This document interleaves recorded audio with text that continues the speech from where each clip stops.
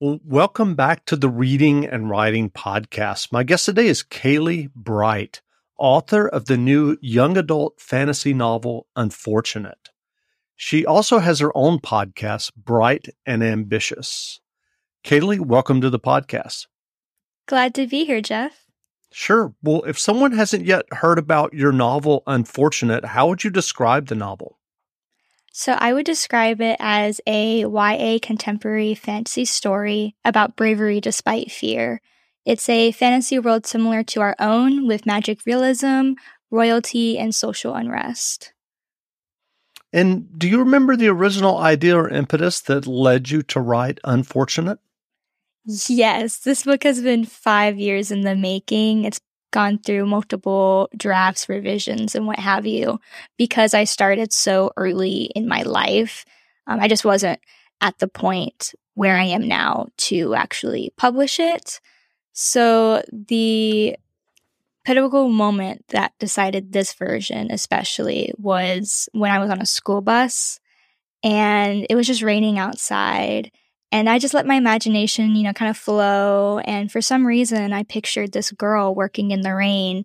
And I started to wonder why she was working out there and what was she doing. And the world of Iridian just kind of spiraled from there. And so had you written fiction before you got this idea while you were sitting on the school bus? Yes. I've been a writer for essentially my whole life. My grandmother was a huge advocate for me to kind of cultivate my writing. And what's really funny is I started really getting into writing when I was 13, and I wrote fan fiction on the popular Wattpad website. That's great. And so had you written a full-length novel before you wrote Unfortunate? Technically, yes. If you count Teenage Mutant Ninja Turtle fanfiction, that was 72 chapters, and I even made a sequel because I was that confident in myself as a teenager. And I've also published Unfortunate as the Diviner when I was 18, but I wasn't proud of it. And honestly, looking back, I'm not entirely sure why I was so keen on rushing that process, but I'm happy to publish it as it is now. Gotcha. And so what appeals to you about writing young adult novels? Oh my goodness. Young adult novels are so much fun. You can especially when it comes to the fantasy setting, you really have a lot of freedom to just allow your imagination, as I do, to just spiral, to expand. And what's really cool too about the young adult genre is how you can write stories about coming of age with fantastical elements intertwined.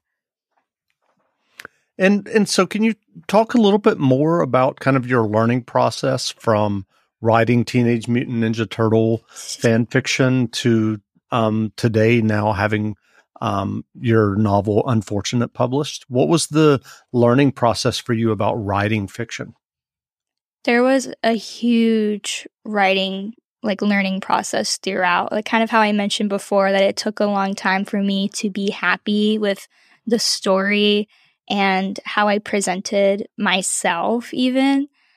So switching from fan fiction to general fiction, or just original works in general, was something that I decided to do early in high school. So I started TMNT when I was 13 and then kind of switched over to original works when I was about 16. And the reason why was because I at that point, fan fiction wasn't something that could be publishable.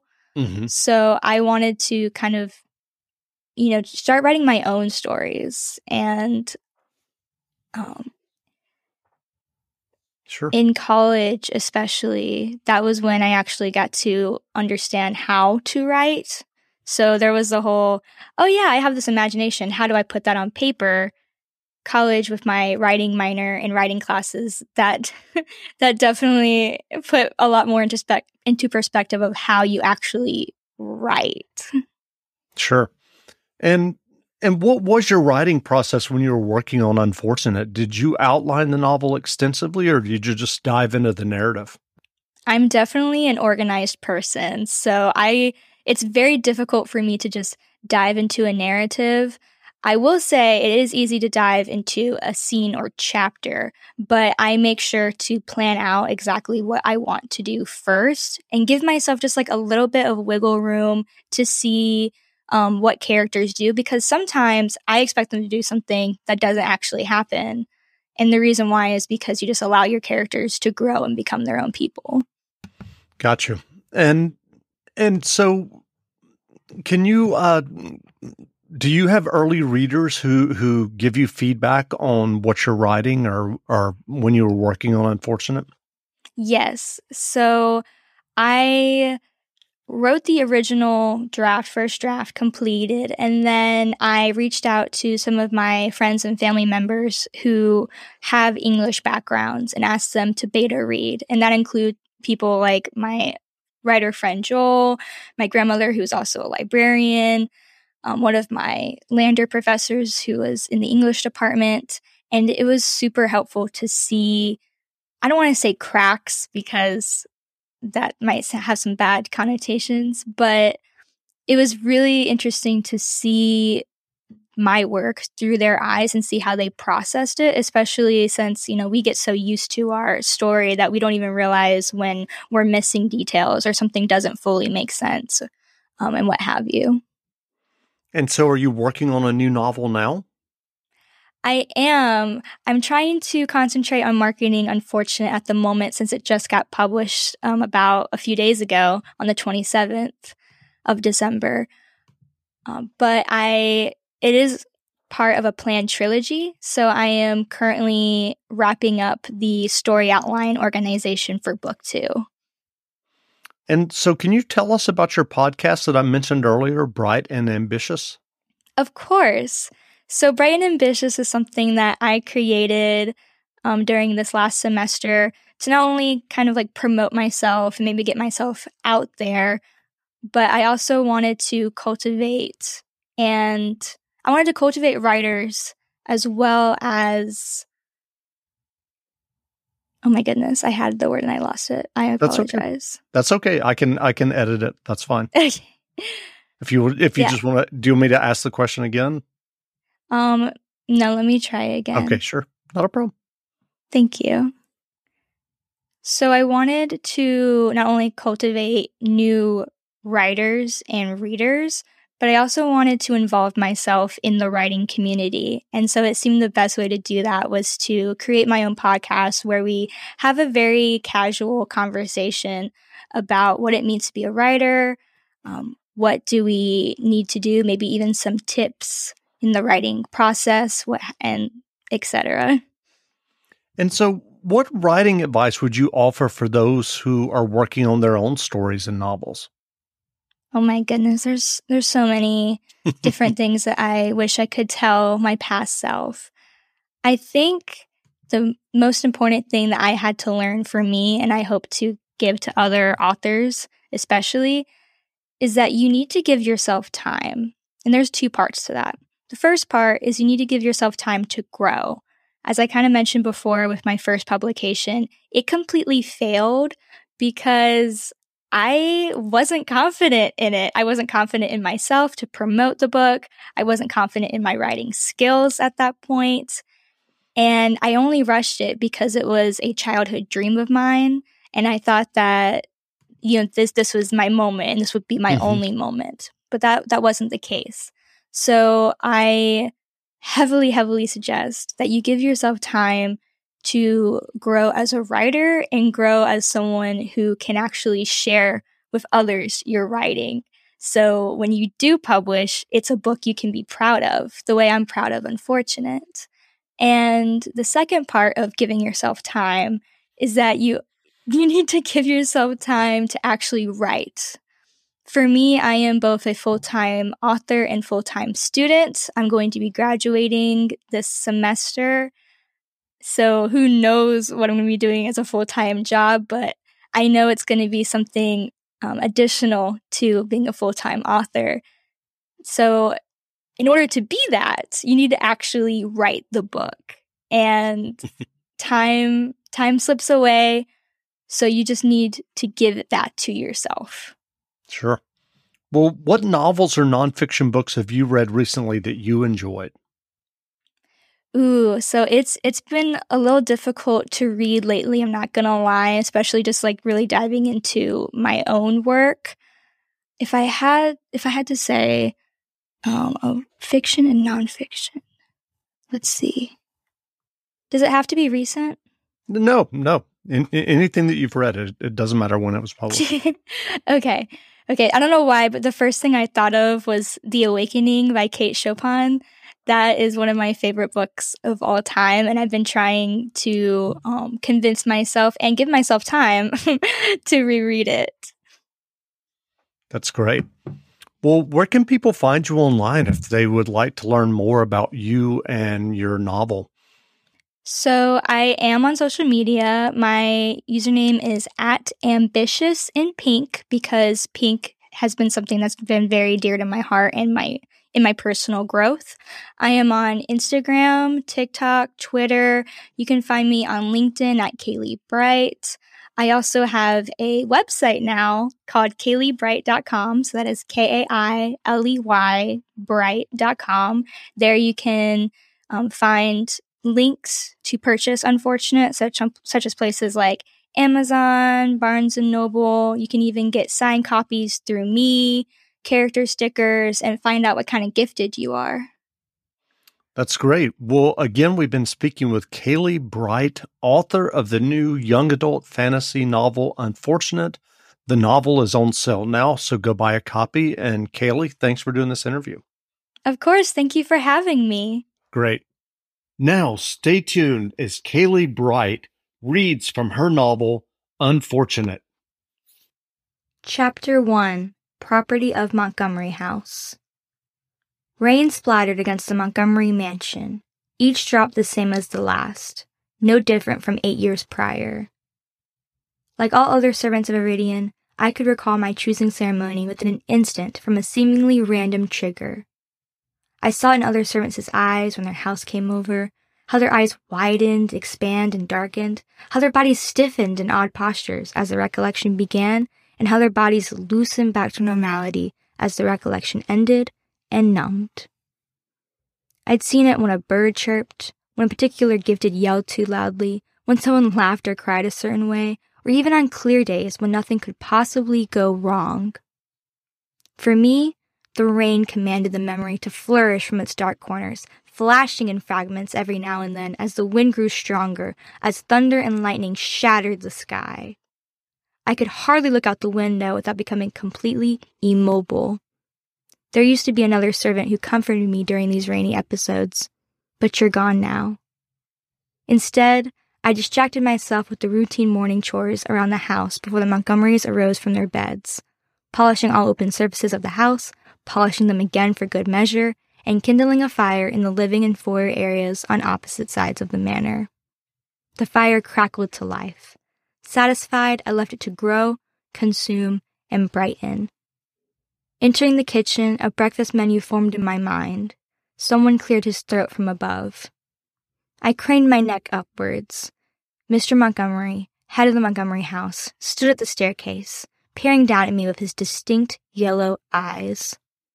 Even with cane in hand, he kept his posture straightened and professional. I did the same. "Good morning, Mr. Montgomery," I greeted, bowing to him. "Any requests for breakfast, sir? The gutters were not cleared yesterday before the storm." Had I not cleaned them yesterday? No. That was a task originally set for this upcoming Monday. Right away, sir." Mr. Montgomery's already narrowed eyes squinted dangerously thinner. "Is that a problem?" No. I waved my arms violently in front of me, my voice elevated.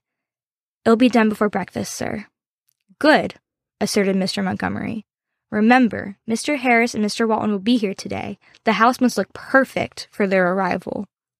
I nodded, no longer trusting my voice. If I awoke Melanie now and moved the first laundry duties immediately afterwards, maybe the storm would pass before I ever had to step foot outside. But Mr. Montgomery didn't leave. Waiting. Watching. I took a trash bag from under the sink and begrudgingly walked towards the manor entrance, placing one foot shakenly in front of the other. Closer now, I could no longer ignore the sound that came with rain. Harsh winds whistled through the door hinges. I halted as a memory flashed. My mother placed a decorative pin behind my ear. I jolted, patting my hair for a piece that was no longer there. Taking in a deep breath, I opened the door. My eyes caught sight of the dark blue coloring of the world. I inhaled sharply, the muscles along my spine instinctively tightening.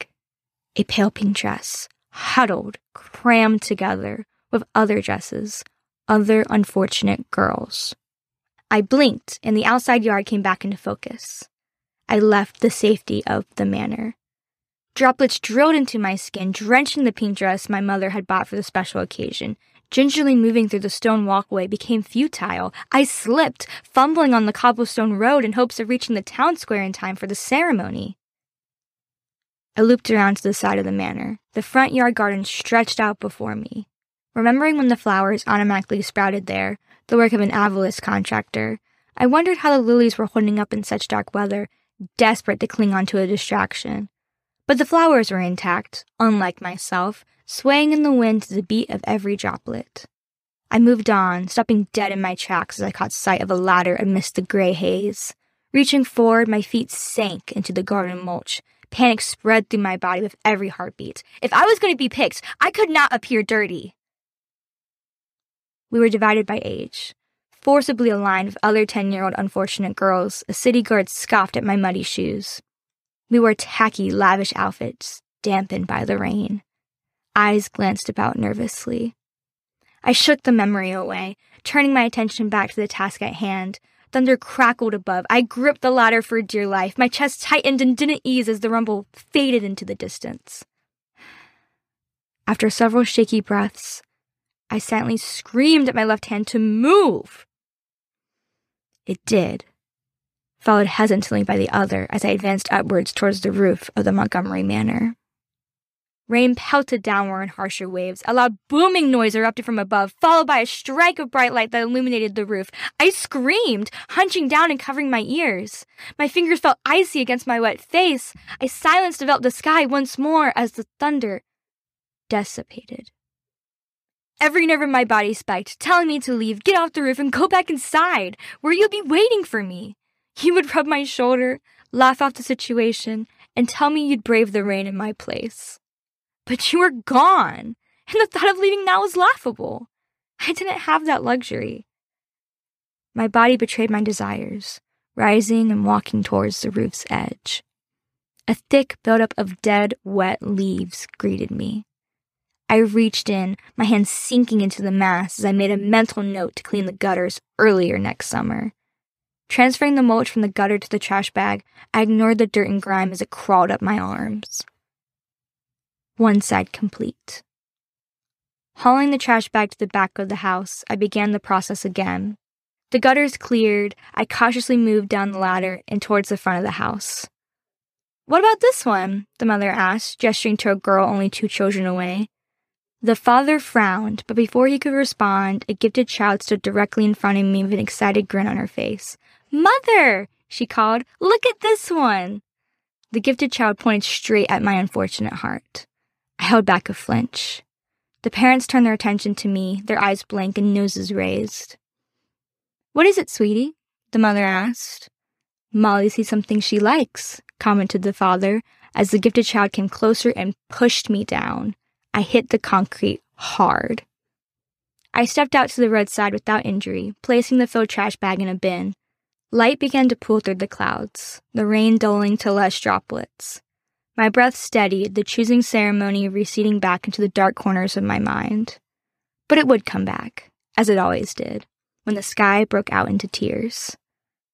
An unfortunate servant must carry out any and all orders given by their gifted house and those their gifted house permits.